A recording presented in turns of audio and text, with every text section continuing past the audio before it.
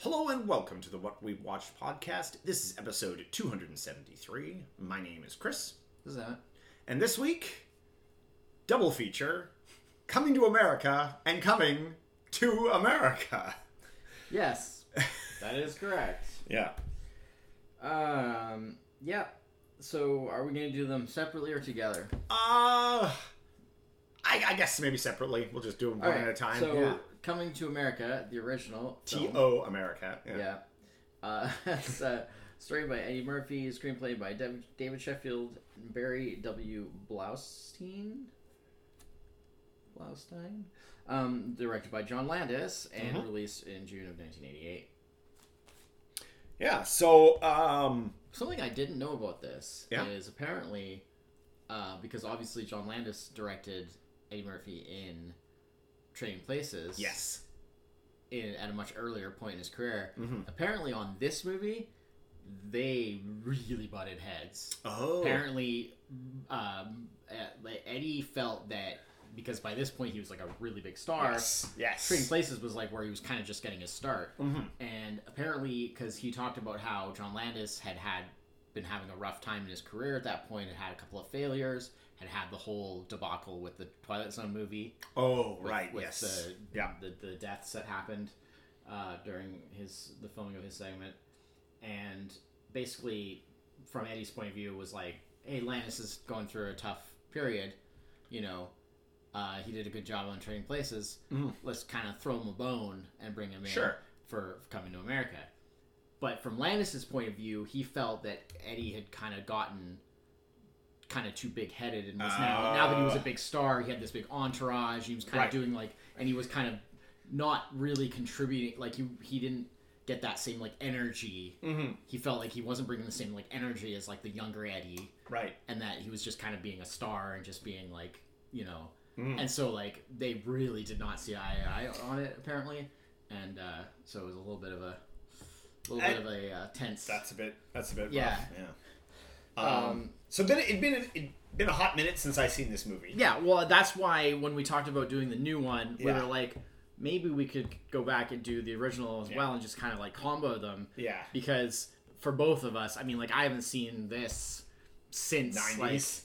I mean, yeah, probably like even like maybe probably mid to late 90s, but early for me. So like close to release anyway. Oh yeah, wow, I remember seeing this like as a kid, like when it would have been relatively new. Yeah, absolutely. And you know, and I kind of had a suspicion that it sort of wouldn't really hold up for me so much now because like I remembered a few of the jokes and the tone, dated comedy, and I was like. And seeing it now, I was just like, yeah, definitely. There was a lot of stuff that like I would have thought was hilarious as a kid. Yeah. That like didn't really work for me because you just didn't some stuff is funny because you didn't understand the implications. Just the sort of the R-ratedness of you know some of the language and some of the funny story about that. First time I saw this, edgy kind of stuff. Exactly. You know. Yeah. The first time I saw this, movie, I thought it was hilarious when I was a kid. Oh, of course. But now I'm kind of like, it's a little. Mm-hmm. We had when I was in elementary school, we had a regular substitute teacher that would sub for the teacher that we had. Yeah. And if she subbed on Friday afternoon, or on Fridays, Friday afternoon, we'd watch a movie as part of it. And according to the day, they roll in the cart with the VHS player and the TV and everything. And one of the kids in our class had brought Coming to America. And because they knew that we have to sub, we're gonna teach her, and the teacher was like, okay, let's watch that. Like the sub teacher really clearly had no idea what this movie was or what it was about. So that's a problem. So we'd watch the movie, and the sub would just sit at their desk and grade papers or whatever. She wasn't really involved in this, right? And so we're watching the movie, of course, and everything, and it goes on and on through all the intro stuff and everything. And he gets to America. But at that point, of course, we've already got, the royal penis is clean and all that stuff. Yeah. I mean, it's heavily R-rated before they even go. I mean, this is like we're grade, probably 6 or 7. So, not, we're not little kids. It was nothing new. No, but it shouldn't be in school. No, very much. Yes. Regardless, way too young to be watching this. But there was no real, big, because she couldn't see the screen from where she was sitting. And So, but they. What about like all the F-bombs and stuff? Well, there isn't really a lot of that in the very beginning in the Zamunda part, but they weren't. But the bit where he goes outside at the beginning and he's like, "Good morning, America," and then the guy's like, "F you," and then he goes, "F you, America." I remember her just going, "Oh no," from her desk. Look at the rating. Before you put a movie on in school. Yeah. Well, it was just like, oh, Eddie Murphy. Unless comedy. It's like, I mean, it's just like that should have been your go thing, like Eddie Murphy comedy. Yeah. Everything he did was back then, R-rated. Especially. Yeah. I mean, maybe I guess if all you had seen is Trading Places. Trading Places is just as R-rated. It's just as R, but it definitely doesn't have the same kind of, No, but maybe, but it still has. Yeah. So that's my little story. Interesting. Well, I don't have any like special story with it. It just would have been something I would have seen. You probably on just video, would have seen. Yeah, exactly. And just would have thought it was hilarious at the time because there's a lot of just like raunchy jokes and stuff. Yeah. And nudity. Yeah. All the things teenager loves. Yeah. Which are conspicuously absent from the new one. Oh, well, the new one is just, it's so not. Yeah, we'll get to that when we talk about the new one, but I a lot of stuff I had forgotten about this film. I'd forgotten that it was 2 hours long. Well, a little under, but it was still like, especially but also like credits. This movie is like so many segments. Yeah.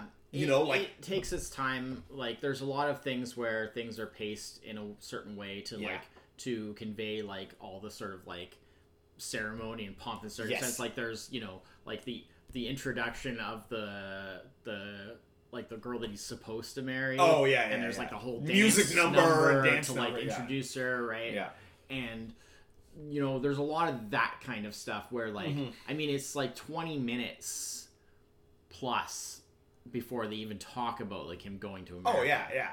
Well, that whole because that whole Zamunda start and opening. The opening stuff is all just like breakfast with his folks. Like it's all just to set up like what his situation is in terms of like him feeling kind of trapped by like the fact that everything is done for him.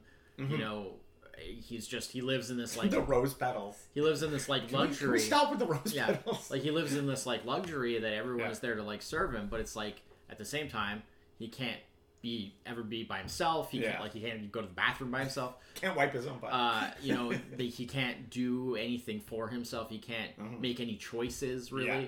It's like he can do anything that he wants, but like he can't really just do anything because everything is within the framework of so it's like he has no real freedom, but at the same time it's like he has access to all these like luxuries, but he has no real freedom, right?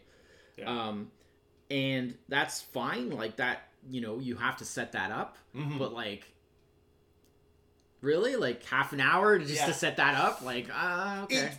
I was thinking, I was like because that like lots of stuff in this movie don't age well, but definitely that Zamunda stuff at the beginning, that first half hour, like most of the humor in that is probably like the stuff that ages the worst in many ways, and in a way that it's kind of like it's poking fun at something in kind of like both a like so ridiculous it's not really offensive, but also certain aspects of it are a bit, and all I could think of was like, is this what Black Panther would have been if it had come out in the late 80s? No, but it does feel like it's kind of like that's there's a connective tissue there of like Wakanda to Zamunda. Sort of the comedy version. So there was some interesting, but also it's like by far like the kind of like the humor per minute quotient is much higher in that first bit. It feels like that first bit is all just line up for like jokes about the pompousness he lives in. They don't really land that well. And it's like the last hour of this movie honestly doesn't have that much humor in it. It gets really into the like, it's like the more romantic comedy that leans a lot on the kind of like light drama romantic comedy. I mean, I agree. Like the last sort of section is very much in like a fairly standard rom-com kind of format. Yeah, rom-com. Yeah, that's the word I was looking for. Yeah. Well, it's the same thing. It's just an abbreviation. Yeah, but that was the abbreviation. It's the same how we don't say science fiction every time. We say sci-fi. You just have to. Yeah. So, but like the last sort of chunk of this definitely follows that kind of rom-com format like very closely. Yeah. Where the rest, like the earlier stuff, is a little broader. Yeah. Well, it's the early stuff. Like, of course, it's all the fish out of water. Yeah, there's fish out of water stuff. I sort of like the whole thing with because I always love it when they have like interactions with the studio logos. Oh yeah, becoming part of the movie in some way. So I like that whole where you zoom past through the Paramount mountain and then it's like the actual like landscape and flying through like that was that was neat. I just felt like that whole first section it was like you say, like there's a lot more like jokes, but it's like I just felt like it was very like overdone. Like I understand they were trying to play. You get the point. They were trying to play for comedic effect, but it's just like everything had to be like there had to be a constant joke, and like every joke had to be like turned up to 11. And it just became like tiresome. I was just like, they're not really good enough jokes. To be like you really get it on. I get it. He lives in a ridiculous circumstance. By the time he finishes that breakfast thing with his folks. And like they got the little speaker. Okay, and so now, and it was like by the time they got done that, it had played out. I will say it still goes on for like another. Because they haven't even done the. I really enjoyed James Earl Jones. Because I just thought like. He doesn't do comedy very often. The glee that his character takes in like everything, like because this is just like the world that he exists in. He's the master of, and he's like he's completely at peace with like this is how things are done, right? And of course they play the typical like he comes around in the end and he accepts that like you know his son wants to like find his own you know life and stuff like that, and it's like you know they it's the typical kind of formula, but like for most of the movie he plays it as just like as far in his mind everything's perfect and this is how things are meant to be and everything's why would you change anything and why would you change anything and just the like he's like James Earl Jones spends other than like maybe the end parts where he comes to like deal with things and he actually comes and he meets like Lisa's father and like that whole and all the sort of more like you say the rom-com kind of dramedy aspects that come in later, but apart from that like all the stuff at the beginning certainly like he's got like a big smile on his face through like most of those scenes because like he's just his character is just he plays the king obviously his Eddie Murphy's character's father he just takes so much delight in like that this is their lives and it's just everything's great and it's like that lack of understanding of like how his son could have any problem with anything that they're doing. It just it doesn't it doesn't even it just doesn't register. Exactly. I love the bit where they're at like the meal like the breakfast or whatever and then like you said they have the little like intercom because his table for the giant table and then when he like wants to come over and actually talk to them. And then, like, they start coming over, and then him and the queen, like, him and the mom are just like, he's coming over here. They're just, like, can't believe, like, it's just inconceivable. Like, why would he want to actually come over here and talk? You know, but at the same time, they're like, they love their son, and they don't want to. So it's like, they're fine. Like, he shows up, and they're like, take a seat, no problem. You know, they talk to him. It's not, like, a weird thing, but it's their initial reaction is just like, why would he be coming down here? Like, we've never done it this way before. That was pretty funny. I do enjoy the duo of him and Arsenio's character. If there is like, to me like despite all like the stories, the ups and downs, how the comedy ages and stuff like that, like how those two like their chemistry they played off really great together, great, and I mean it was definitely something where like clearly that was something that they clicked on early on, and they're like, okay, I mean like if them as a duo doesn't work. Then you definitely have no movie. You know, like, not to say like I wasn't that impressed with it this time around because I feel like it just hasn't really held up that well. But like, whatever kind of makes it work at all, it's them as a duo because if you don't have that, you literally have nothing. I mean, like, because that's the whole movie is like them as a duo. You know. So always impressive to see the Eddie Murphy playing. Yeah, like three guys. Well, in they both do it, right? Oh, well, yeah, Arsenio also does it. Yeah, so because like Eddie is like the barbershop owner. He's the main barber guy. Yeah. He's the Jewish. Yeah, he's the Jewish customer that's always in there that just hangs out in there. Which that's the most amazing one because like that makeup job. Oh yeah. Is incredible. Laura didn't believe you would me. never know. When I told her that was Eddie Murphy, she didn't believe me. Like you can only get it from like very subtle things about like his performance that are just like Eddie Murphy things, or like listening really carefully to the voice.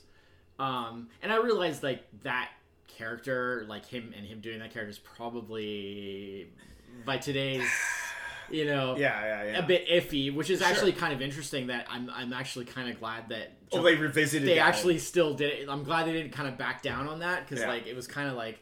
You know, it is what it is, and it's like, you have to take things in the context that they're meant in, and I don't think there's anything offensive meant about it. And there's nothing offensive really about the character. It's a fun character. But I just think as far as like the chameleonic aspect, like, because all the rest of them, right? Like, yeah, because he's like the barber, he's that guy. And then he's the singer from the band, the Sexual Chocolate. Right, yes. That's right. Yeah, that's the more obvious one there. Yeah, I mean, that's obvious. Even the barber's fairly obvious. And then Arsenio is the preacher. Yeah. The other barber guy. The guy who's always eating. Yeah, the one who's always eating. He's kind of like the barber's kind of sidekick. Yeah. He's the very obvious one of the ladies that they meet at the bar. Yeah, the lady. Which is like a very brief one. Yeah. Yeah, and then does he have a third character? I know at the end when they do the credits, of course, they show them. Yeah, I don't know if he has another character because I think they just had the three each, the three other characters each. I believe. I could be forgetting something though, because I know in the I mean we'll talk about it when we get to the second one, but in the second one because he's like the witch doctor. Which is pretty funny. Whose aunt is this? But yeah, so I mean that was a thing, and this was like the first time they did it, and obviously it became something that Eddie Murphy did a lot later with like Nutty Professor, Norbit, all that Clumps, stuff. Yeah. Clumps, was that it? That's is that one? Yeah. Yeah, where he plays like everybody. Yeah. It got a little. Anyways, but originally when they did it here, it was intended as a bit of a it was an homage to Peter Sellers. Yes, is how they meant for it to be at this point when they first started doing that. But because he was. But that was something where actually an interesting point on that was John Landis was saying that because there was that whole issue where like they were having a hard time they were butting heads a lot on this, and that he had issues with working with him. And Landis was saying that like when they were doing the thing with the other characters, particularly the Saul, the Jewish guy. Yeah.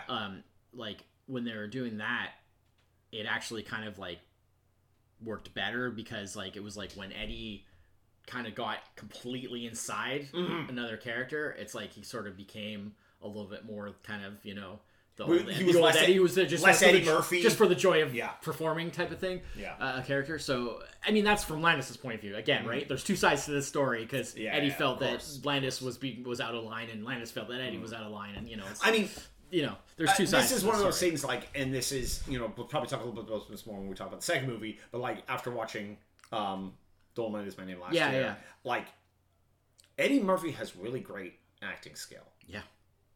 When Eddie Murphy plays Eddie Murphy, that's his like worst performances in my opinion. Like in terms of like because it's just like we've seen it so many times. It's like a trope, in some ways. In a way, I suppose. I wanted to mention just before my favorite joke in the movie, what I think is the best joke in the movie by far, is actually just before they actually go to America. It's like when Akeem decides that he wants to go, and then it's like, and then he's and then it's decided that they're gonna go, and Semi's gonna go with them, blah blah blah, and they have that thing where they have like the globe. Oh yeah. Trying to decide where to go, and Semi has the line about because they're looking at America and just like how big a country it is, and he's like, the land is so big, the choice is so infinite. Where shall we go? Los Angeles or New York?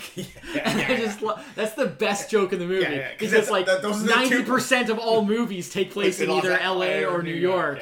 If they're in America, but it's this huge country with all these different things and all these different places, all these different all these variety of locations. Like 90% of all movies take place in LA or New York, especially back then. Yeah, for sure. Back then it was like everything was shot in LA, and then it would take place in LA or New York. Or if you really had a good budget, you might go and shoot some stuff actually in New York. Mm-hmm. But yeah. I thought that was the best joke in the movie by far because it was a very wink, nod kind of thing to like, look at this huge country with all this infinite variety, and it's like, you're gonna either go here or here. The two very obvious places. Yeah. So that was great. I love that. That was a great. I had forgotten how many, but I guess fairly well known, known to fairly well known even comedian and actor comedians played. I really enjoyed Eric the cab driver, just every side character. Eric LaSalle. Oh who plays Daryl, I think his name is. He's kind of like the rival because he's Lisa's boyfriend at the time that they meet and stuff like that. And I thought he was really good. He was really funny with the whole sort of the whole Jerry Curl thing and the whole how he's like sort of the heir to this what was Soul Glow. Soul Glow. So it's like this hair product kind of empire that one scene at the end when he's going to announce that he's married and his family's all sitting on the couch and then they all stand up and then there's just the grease patches all on that. And then of course Louis Anderson. Apparently the Louis Anderson thing came about because the studio told them they had to have a white guy in the movie. Really? Yeah, wow. Because it was pretty much entirely black. Exactly. And they're like, you gotta have a white guy. Well, that was also Eddie, doesn't count. They're like, you gotta have a white guy, and they knew Louis Anderson, and they knew they got along with him, so they're like, okay, we'll put him in. What's his name? Is it something Amos who played? John Amos. John Amos. Yeah, played McDowell. Not McDonald's. McDowell. McDonald's people always come in. So Lisa, who's the main, the love interest of the female lead essentially. So her dad is what is it? Cleo McDonald. And he's Golden Arcs. The Golden Arcs. That's the running. Okay, I will admit the running joke about how everything is just slightly different. From the McDonald's thing, and that McDonald's is always after him to try and get him for the lawyers are always after and stuff. Completely different, but it's exactly the same thing with a slight name change. It's just a slight name change, and there's what no sesame seeds on my burger. What was it his version of the McFlurry was the McFlurby, and it's the toppings are on the bottom. That stuff was pretty good. I gotta admit. Well, his Big Mac was exactly the same except for no sesame seeds. I have to admit the running joke of that it's McDonald's but it's not McDonald's. It's without, and it's a local But also. Clearly that building was a McDonald's. Because the styling and everything, they just repurposed a McDonald's. Which is interesting when you think about the implications of what does that exactly mean. But how much did they have to pay McDonald's? Well, they say McDonald's enough in it that they. Well, that's the thing. But at the same time, does that count as ad placement? It's not really necessarily portrayed in a favorable light. But neither is him being a giant ripoff either. Really, so. Samuel L. Jackson being the robber there, that was great. I mean, talk about you want to just bump your movie up to the next notch. Just throw Samuel L. Jackson in there. Because even in '88, he was a known. I mean, he wasn't a star, but but people knew who he was. Sure, he was around, but I mean, it just makes everything better. Just throwing in some Samuel L. Jackson is never going to make your movie not better. Crazed robber. Yeah, that was great. And it's not the first time he's hit them up. That was it's well, it's sort of the running joke. Another kind of running joke is the whole it not being necessarily the best neighborhood type of thing. Yeah, well, Queens in the 80s. I mean all the stuff about the room and everything. Oh yeah. The murder. That poor dog. Yeah. Tape outline of the dog. Yeah, that's good. And then of course the bloody handprint. The on actual the wall. just straight up cameo of Randolph and Mortimer from Trading Places. Yes, yeah. Well, they're homeless. That was amazing. Yeah. The only problem with things like that, and it makes perfect sense, obviously, with this being like a reteaming of Eddie Murphy and John Lannis and blah blah blah. But I'm like, the only problem with stuff like that is like when you. Well, that's the classic, like, you've reminded me of a better movie. Yes, and I hate when they do that, because they think they're doing something real clever, like, oh, remember that other movie that, like, you really liked? And it's like, yes, I do. I also remember how much more I enjoyed watching that movie over this one. Yeah, exactly. So that, I am in the, like, probably will never watch Coming to America. Like, not that, look, it wasn't terrible. I mean... But I have really no need to watch it again in my life. If we assume that I haven't seen it for about... 30-ish years, I guess, probably close to 30 years. Over 25 anyway, then I could probably say that I probably don't need to watch it again for at least another 25, 30 years. I will definitely watch Trading Places sometime in the next 25 years. Oh, God. Yeah. I'll probably want to watch Trading Places again within the next year or two. Yeah. At least. Yeah. Like, that's a classic. That's a great Especially film. now, since after the last time we watched it, and I finally got to the bottom of how all that stock market crap at the end works. Yeah, that's pretty cool, actually, because I still don't really know exactly that stuff. But yeah, like, I think the big thing that it comes down to, right, because it's like, you kind of think, like, oh, like, why couldn't they recapture the same sort of magic kind of thing, blah, blah, blah. And, I mean, I think the biggest thing it comes down to is, like, the writing. Yeah. Because, like, Trading Places was just... a very well written movie. Mm-hmm. Well, it's also much more evenly paced. Like the comedy was much better. Basically, it was just more quality comedy. It was more quality writing. Yeah, the characters were better, like written. Like they were more characterful. You know, and I mean, I just so. Well, I think that's sort of and this is very common for comedies of this era, but like making all your characters kind of like more or less one note, and then now you have to just like hit that note every scene with them, and like some scenes it works, some scenes it doesn't, right? And like it's like, well, any of the scenes where like it didn't work, you maybe should have like retooled that. And that's sort of like where, like, as they got towards the end of this movie, where the comedy just keep going, where the comedy push through it, pulls away, and they start leaning a little more into the romantic dramedy side of it. Yeah. Like you can't hit that, or like Arsenio Hall's character, like every time they hit his note, it felt so out of place for what was happening story wise,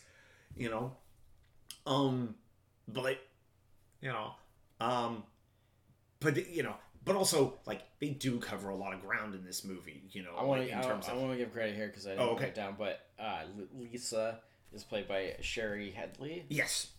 And I didn't know her name off the top of my head, and I just felt it was only fair to give credit. I didn't want it to seem like I was coming off like, oh, like she's just like a throwaway character. I mean, she's literally the main.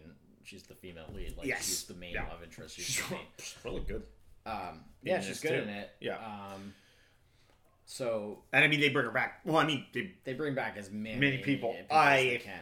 I mean, I feel like that's essentially the first one. We can roll into the second one here. So so Coming to America. Yeah. So basically, they decided to just put the 2 in between Coming and America. Yeah. To make it replace T.O. with the number 2. No. It does. Well, no. 2 things. No. First off, no. No. Second off, completely hoses Google searching for this movie, because you will put if you put T.O. Because this, of course, movie is kind of new. I noticed majority of the results will still be the other. I noticed that you because when I did it, it came up as Coming to America, and then 1, like with a 1 after it. Oh, like because like the IMDb and that was the original. Yeah. This immediately brought up a conversation before he actually appeared on screen. Yeah. Is James Earl Jones going to be in this? Right. Is James Earl Jones still alive? And I had to look that up. And it is. He is alive. Yes. He's 91. Or he's 92 probably now. Or no, he was 91 when I looked it up. So yeah. Yeah. So basically, because of like his age and the whole kind of situation and everything, he couldn't like travel to do it. So his stuff is all shot separately on his own. And you can kind of tell when you see the scene. Right, he's in bed. Yeah, and then they do the funeral. Yeah, but like and then he dies. Yeah, and then he dies. They do the funeral and then he dies. Yeah. Which was pretty cool. That was a good night. Your funeral will be magnificent. I want to do it while I'm still alive. Yeah. That was quite clever. I enjoyed that joke. Yeah. But yeah, like, so all that interaction where you can kind of see it cuts back and forth a lot. Mm-hmm. So it's a lot of like Eddie Murphy, a shot on Eddie Murphy talking to him, and then a shot on him talking back, and it's like a lot of, you never actually see them in the same shot. Because they didn't actually film together. I wasn't sure about that because just like mean, it could have just been the way it was filmed. Because like they're in a huge room, and but sure enough, he was never actually on set. So, but yeah, coming to America. So it has the credits are based on characters by Eddie Murphy because he had a story by credit on the first movie because basically he came up with the initial kind of concept and sort of characters.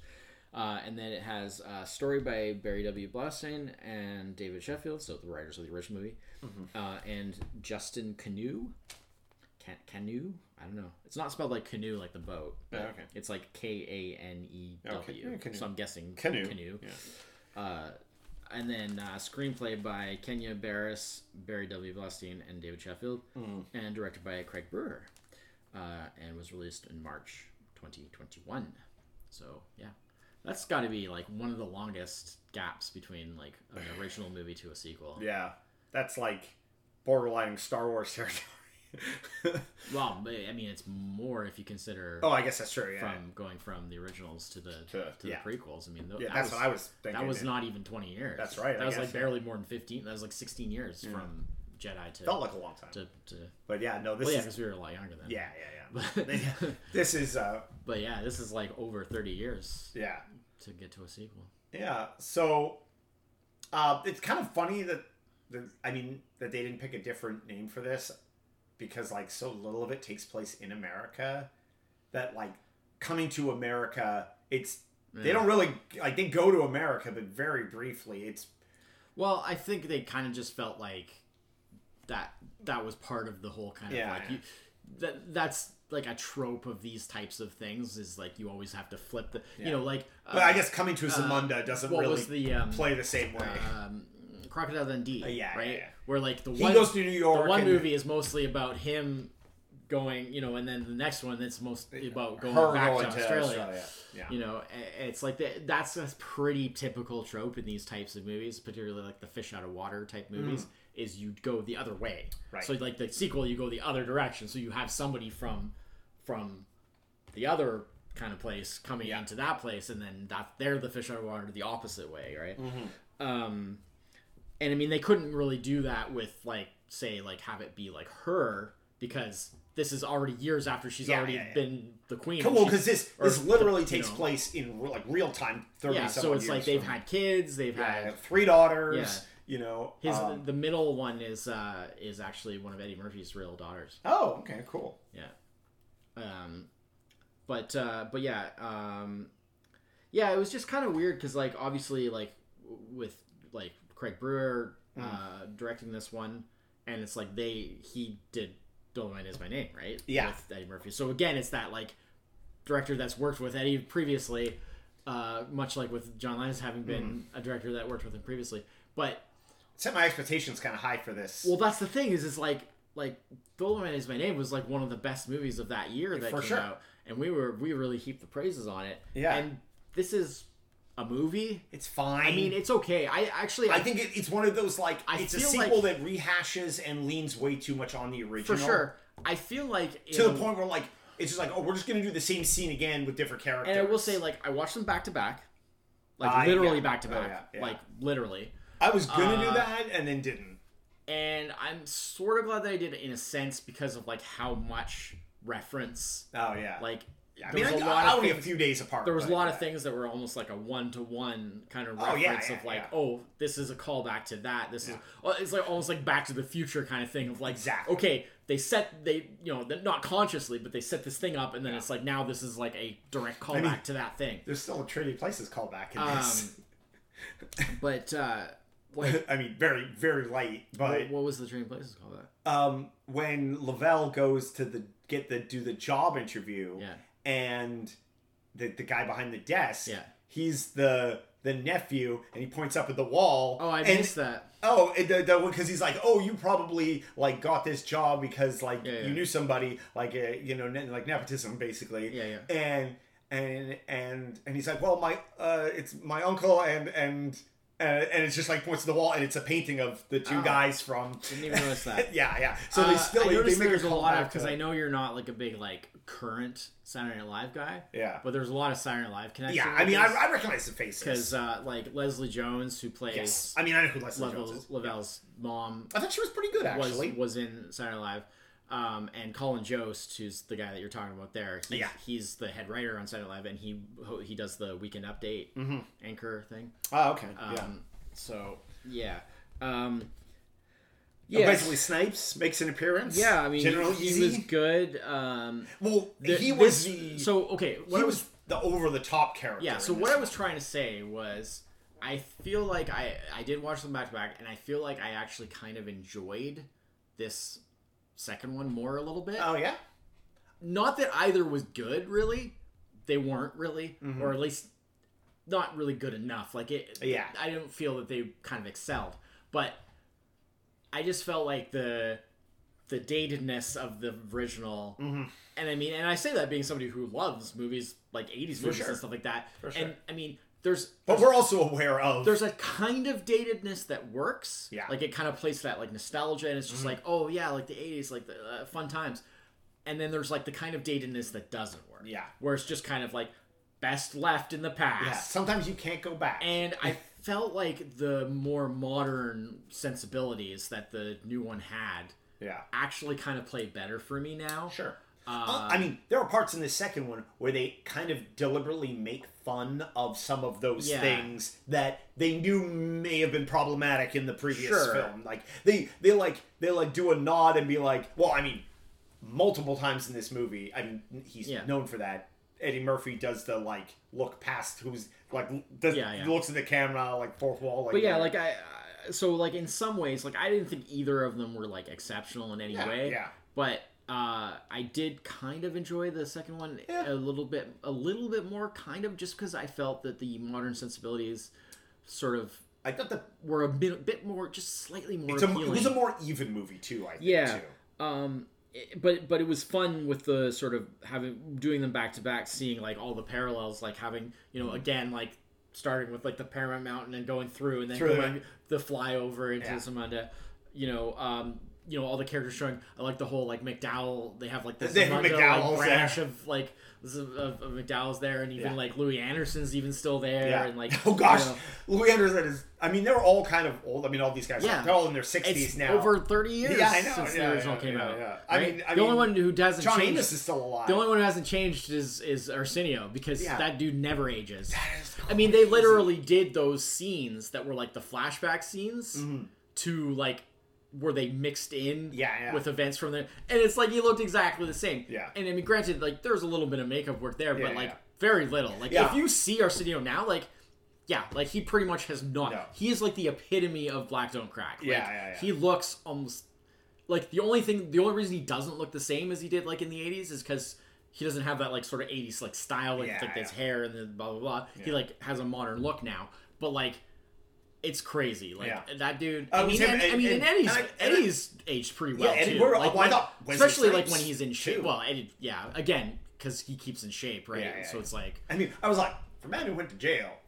For prison, like that's a huge part of it. Like anybody that like has kept in shape. Like obviously you've got like genetics, you've got being able to like have money, so you have access to nutritionists and blah blah blah blah. But like keeping in shape is like a huge part of it. Yeah, the stick fighting thing was a reference back to with his time daughters. Around, he's getting his ass kicked by his daughters, which was hilarious. I definitely felt like the comedy was actually, even though it didn't have as much of that sort of raunchy R-rated kind of aspect. Well, basically none of that aspect really. Well, I don't think this movie wasn't R-rated. I don't know. So it didn't come across as like an R type.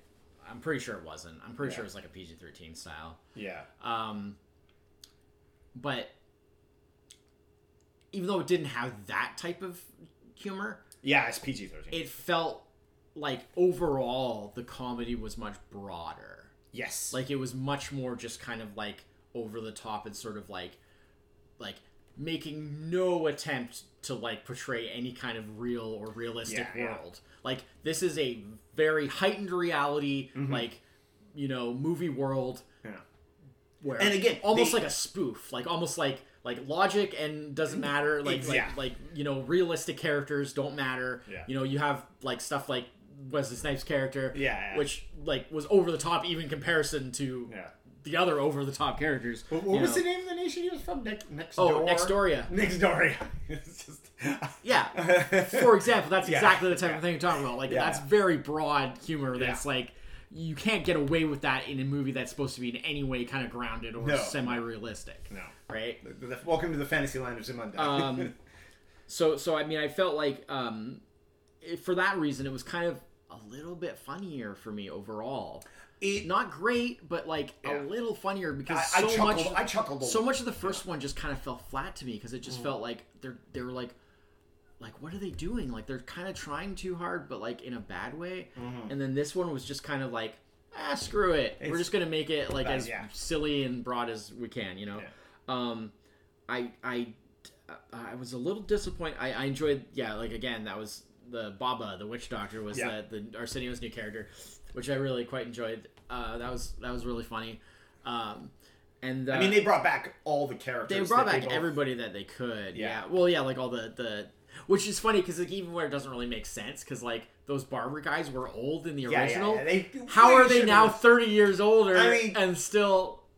Like, yes, they do change the makeup so that they look even older than they did back then. But they looked like they were like 70 back then or 80 back then, you know? James Earl Jones was still alive. So, yeah, but he wasn't portraying... No. Right? Like, yeah. Those guys were... That made no sense. Those guys should have been... but that's what I mean, is it doesn't matter. Saul looked identical. He didn't look any different. He did actually look slightly... A little bit. Yeah, if you compare it, but... Well, the other guys, they grade them all up. And then, but...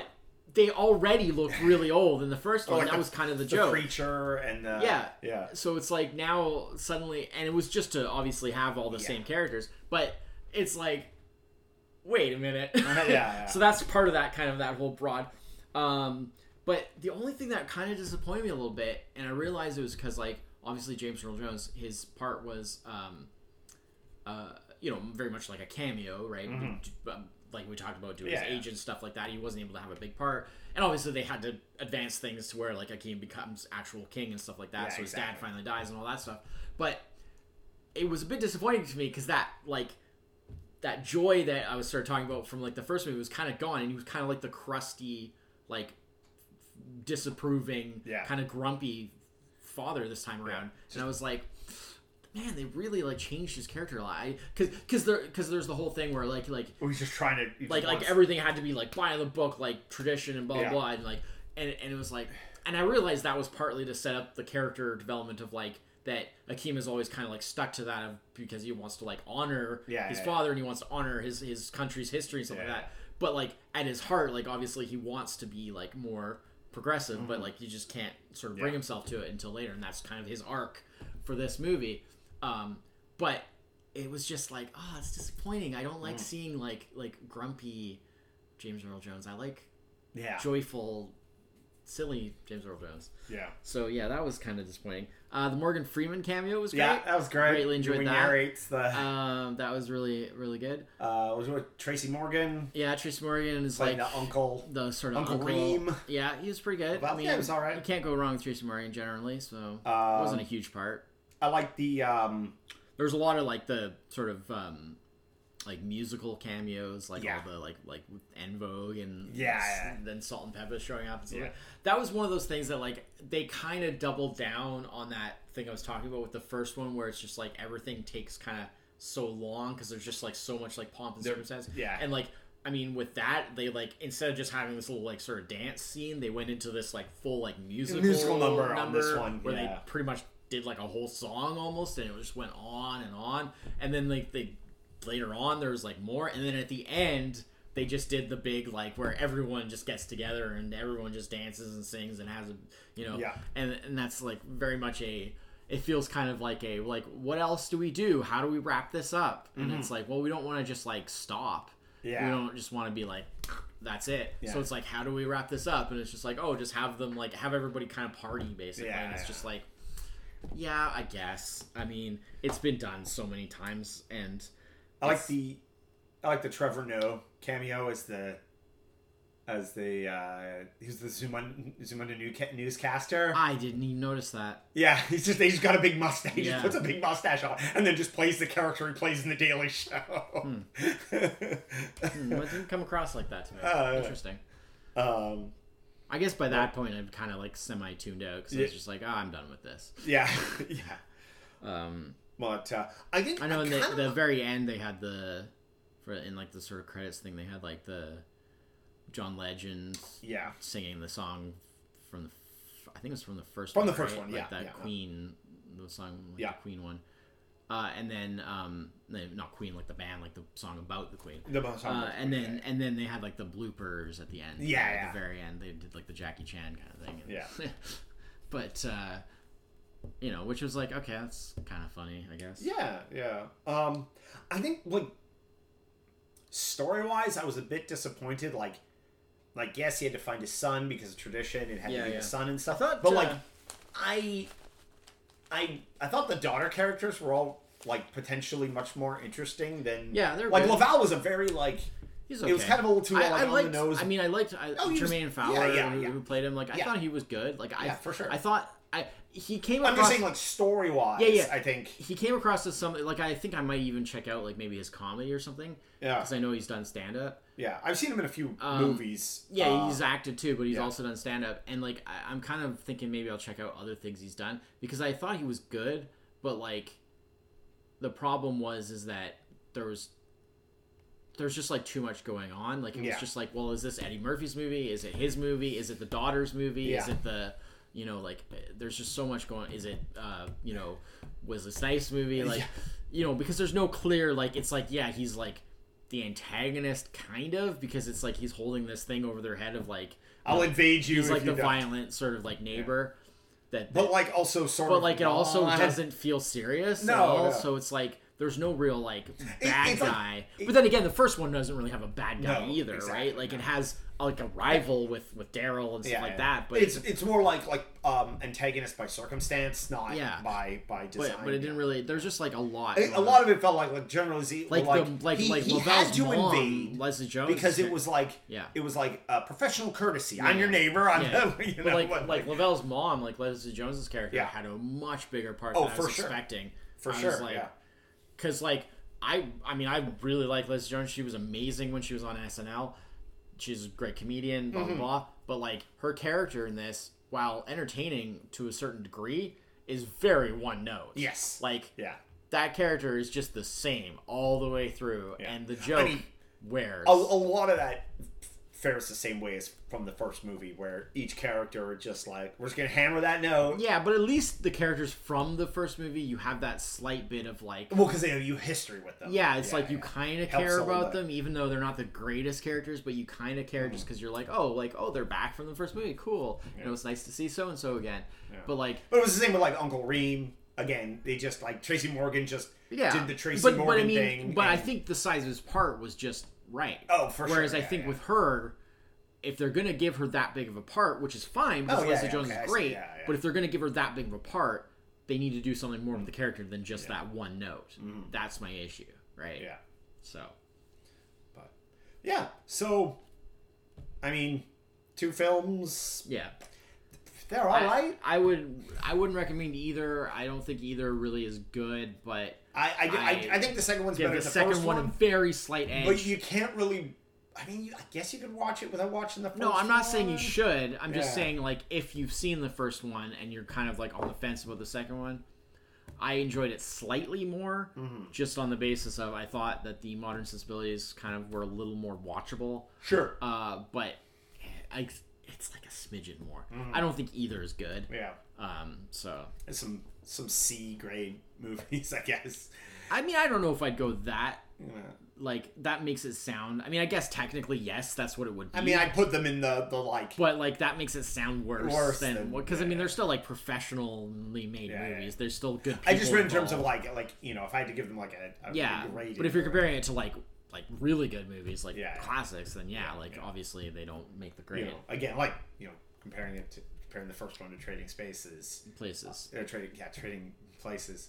I feel like there is something called Trading Spaces. Yeah, it's a HGTV show. Oh, of course it is. Of course it is. You swap houses. Should have known that. You reno somebody else's house. All right, fair enough. Yeah. Okay. Anyways, so that's coming to America and coming to America. Yeah. So yeah, I mean, it was great to see him make a comeback last year. Yeah. Hopefully, there's more good things to come. Yeah. You know, like this wasn't. I don't think like this didn't review. I still will this say didn't critically review great, but I don't think it did. It wasn't so bad that it's like he'll do more stuff. Apart from, I will still say, apart from like some really classic early career stuff, like obviously your Beverly Hills Cops, your Trading Places. Oh, sure. Some of those really great early Eddie Murphy classics where it's just like where he's just, you know, that energy level and stuff. Yeah. Apart from that, compared to kind of like the mid period kind of Eddie Murphy era. Yeah.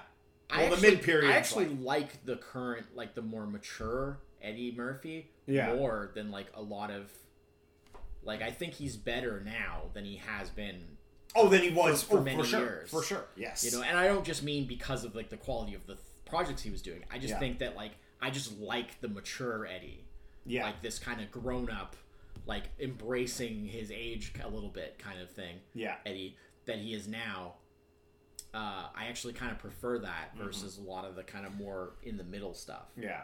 I still love a lot of his really early stuff too, like the very youthful, very energetic Eddie, because that stuff is just so like he just did so much great stuff back then. Like, you know, but well, he had to do something. They weren't going to make any more Shrek movies. But in the middle there, he had to finally. Yeah, you know, figure something out. So I don't know. I mean, I don't know if they're still planning on doing that new Beverly Hills Cop. That they because there's that, and supposedly he's also in that Triplets. Which, I mean, that could again, be, I have my doubts that will ever actually happen. Yeah, I mean, that's a lot of ducks to get in a row to like make a movie. You know what? Because first they have to like come up with like, you know, a script that all of those actors really like. Yeah. And then, you know, who's gonna make it, and then it's like getting all of them together at one time. Yeah. I mean, if they make it happen, more power to them. But it's like that's a much bigger ask than just like an individual movie starring any one of those three. I mean, you know, there's a movie that I have not seen in also a very long time, and I'm wondering how it. Twins. Twins, yeah. Well, one of the movie like reaction like YouTube channels that I tend to follow, which is probably like my favorite one. They actually did it recently because they've been doing a lot of Arnold movies, and from what I could see in just the YouTube edit that they had, it seemed to hold up pretty good. Like it seemed to be pretty solid. I mean, like as I was going through it, I was kind of remembering like, okay, like I actually kind of remember a lot of this, like the story as they're like showing the bits and pieces that they're showing, and it was pretty good from what I could see. So, I mean, another Arnold one that's kind of a little bit comedic that they also did recently, which I definitely like holds up really well, much better than I even remembered actually, is Kindergarten Cop. Oh yes, that's one that I would definitely say is like that, for sure. That would be one that's definitely still really good. But I Twins is probably. What I didn't know is that Twins actually wasn't that well received. It was very like it did middle of the road, like box office, but like it actually wasn't critically. Which I always assumed it was because I always remember it as being like, oh, that's like that's like the good Arnold comedy, exactly. And it's like apparently it actually didn't get very good reviews. Interestingly, yeah. But anyways, all right, yep. So Coming to America. All right. And then I guess next will be Coming 3 America. No. That doesn't even make sense. Nope, not gonna happen. No. No, I mean it definitely won't happen. Although, I mean, don't say that. The funny thing is, we'll see in 30 years. The funny thing is that like, the sequel is actually still considered like quite successful because it had very high like ratings in terms of like because obviously it was released on Prime Video. Yeah. Jeez. So numerically it did well, even though critically but yeah, it like had high ratings, so it is considered to be a success. Okay. Well, I mean, that's good.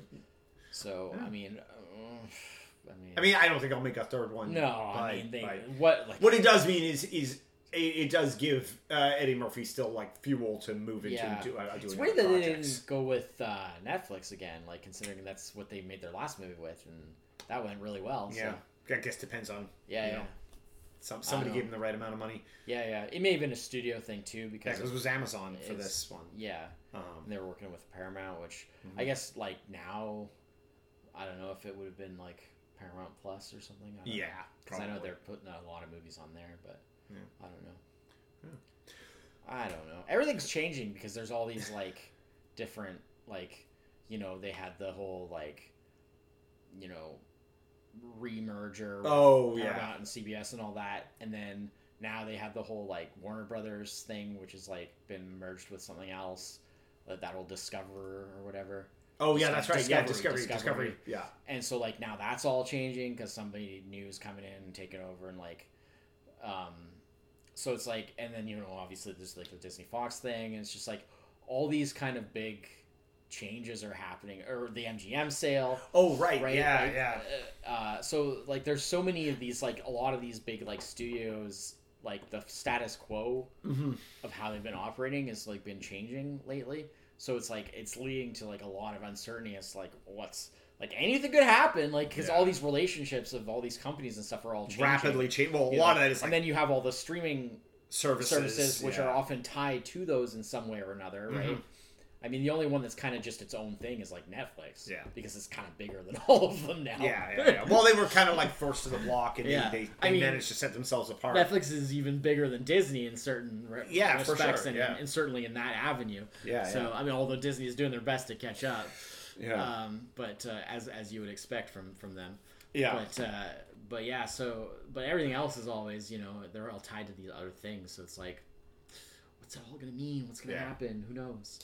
So it just means the next couple of years, you're just gonna have to spend $10 on some subscription service to watch some movie you want, because it won't be on the one of the 7 that you're already subscribed to. It's hard to say, but like I don't know. Just the next year or two, I think is just gonna be really interesting. With we'll see how all that all shakes out. Yeah, exactly. Yeah. Okay. Right. So we'll be back next week as the journey continues with Rocky Balboa. Yeah. The Rocky journey continues. Oh man, I've massive trepidation about this one. I'm excited. A modern Rocky film, but more modern Rocky film. True. And more modern. So thanks everyone for listening. We'll be back next week. Until then, I'm Chris. Senate. Cheers. Bye bye.